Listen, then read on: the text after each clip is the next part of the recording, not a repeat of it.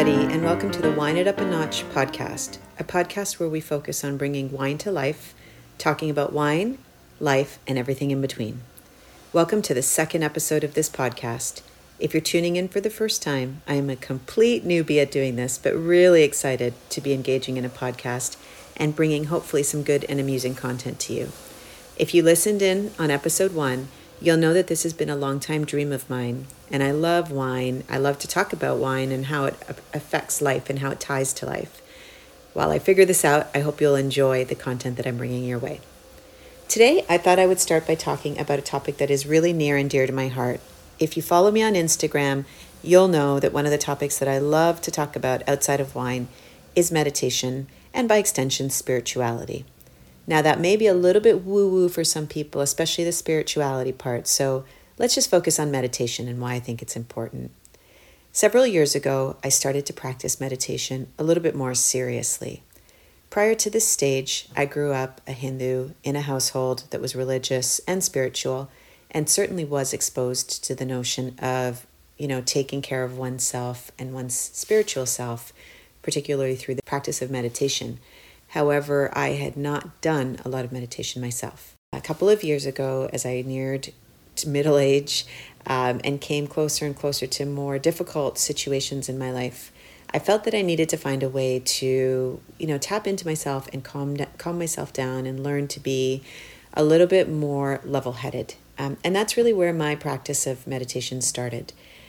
I have tried a lot of different things, including visualization meditation. I've tried loving kindness meditation. I've tried to just sit by myself and, try to get my mind not to think.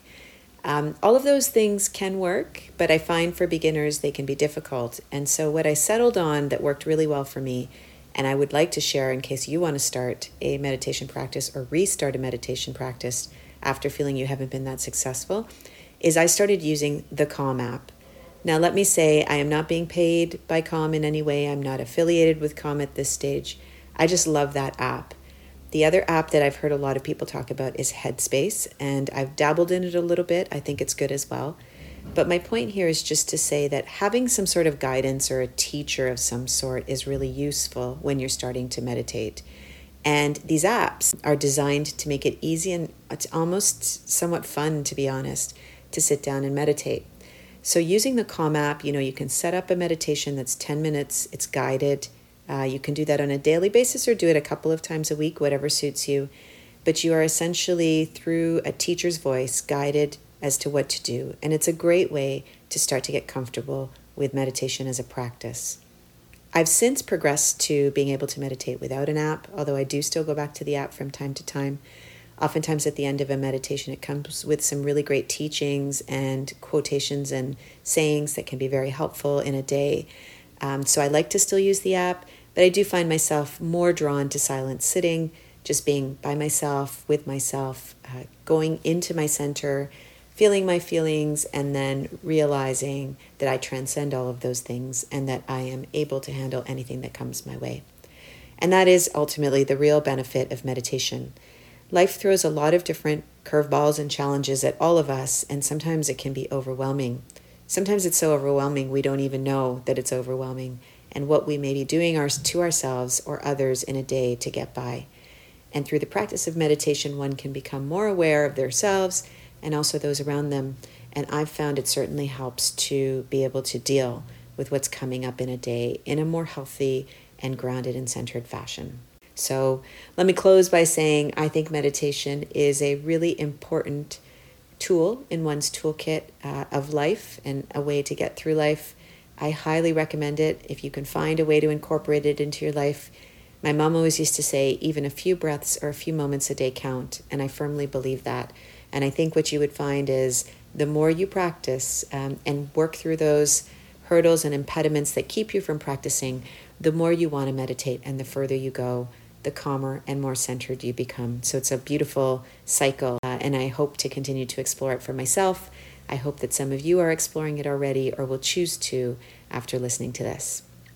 Now, tying this back to wine, what does meditation have to do with wine? Well, I'm not sure that there's much I can say that ties meditation and wine together directly. However, indirectly, I want to talk about the experience of drinking wine. For some people, drinking wine is just an activity. It's something that they do with their friends, or they do at parties, or they may do at a wine tasting or a dinner. But for others, and I would put myself in this category, drinking wine can actually be a deep meditation and a meditative experience. If done in a certain way, the sensory impacts and the time that's spent with the wine is in fact very grounding, centering, and calming. And you are focusing on that glass of wine that's in front of you and really enjoying that, thereby sort of losing yourself in that moment and not getting caught up in what happened yesterday, earlier in a meeting, all the things on your to-do list, or what you want to accomplish tomorrow. And that is very similar to what, the practice of meditation also drives us to achieve. So in that way, I do actually find wine and enjoying wine to be a very meditative experience if I want it to be. For anybody who wants to enjoy wine that way, my tips would be find a quiet space to enjoy your wine. Perhaps play some music that really soothes you or that you enjoy listening to. And then pour your wine into your glass slowly. Enjoy that movement of the liquid pouring into your glass. Swirl your wine, swirl it delicately. Look at the colors floating around in the glass. Smell the aromas that are wafting out of the glass. Really focus on that moment. Then as you bring the glass to your mouth and you take your first sip, savor that first sip. Try not to let other thoughts permeate your mind. Really just focus on what that wine tastes like. And continue that as you experience various layers in the wine, as you drink more of the wine. Really just focus in on that moment. It's not always the easiest thing to do, especially if you're eating at the same time or you're with company.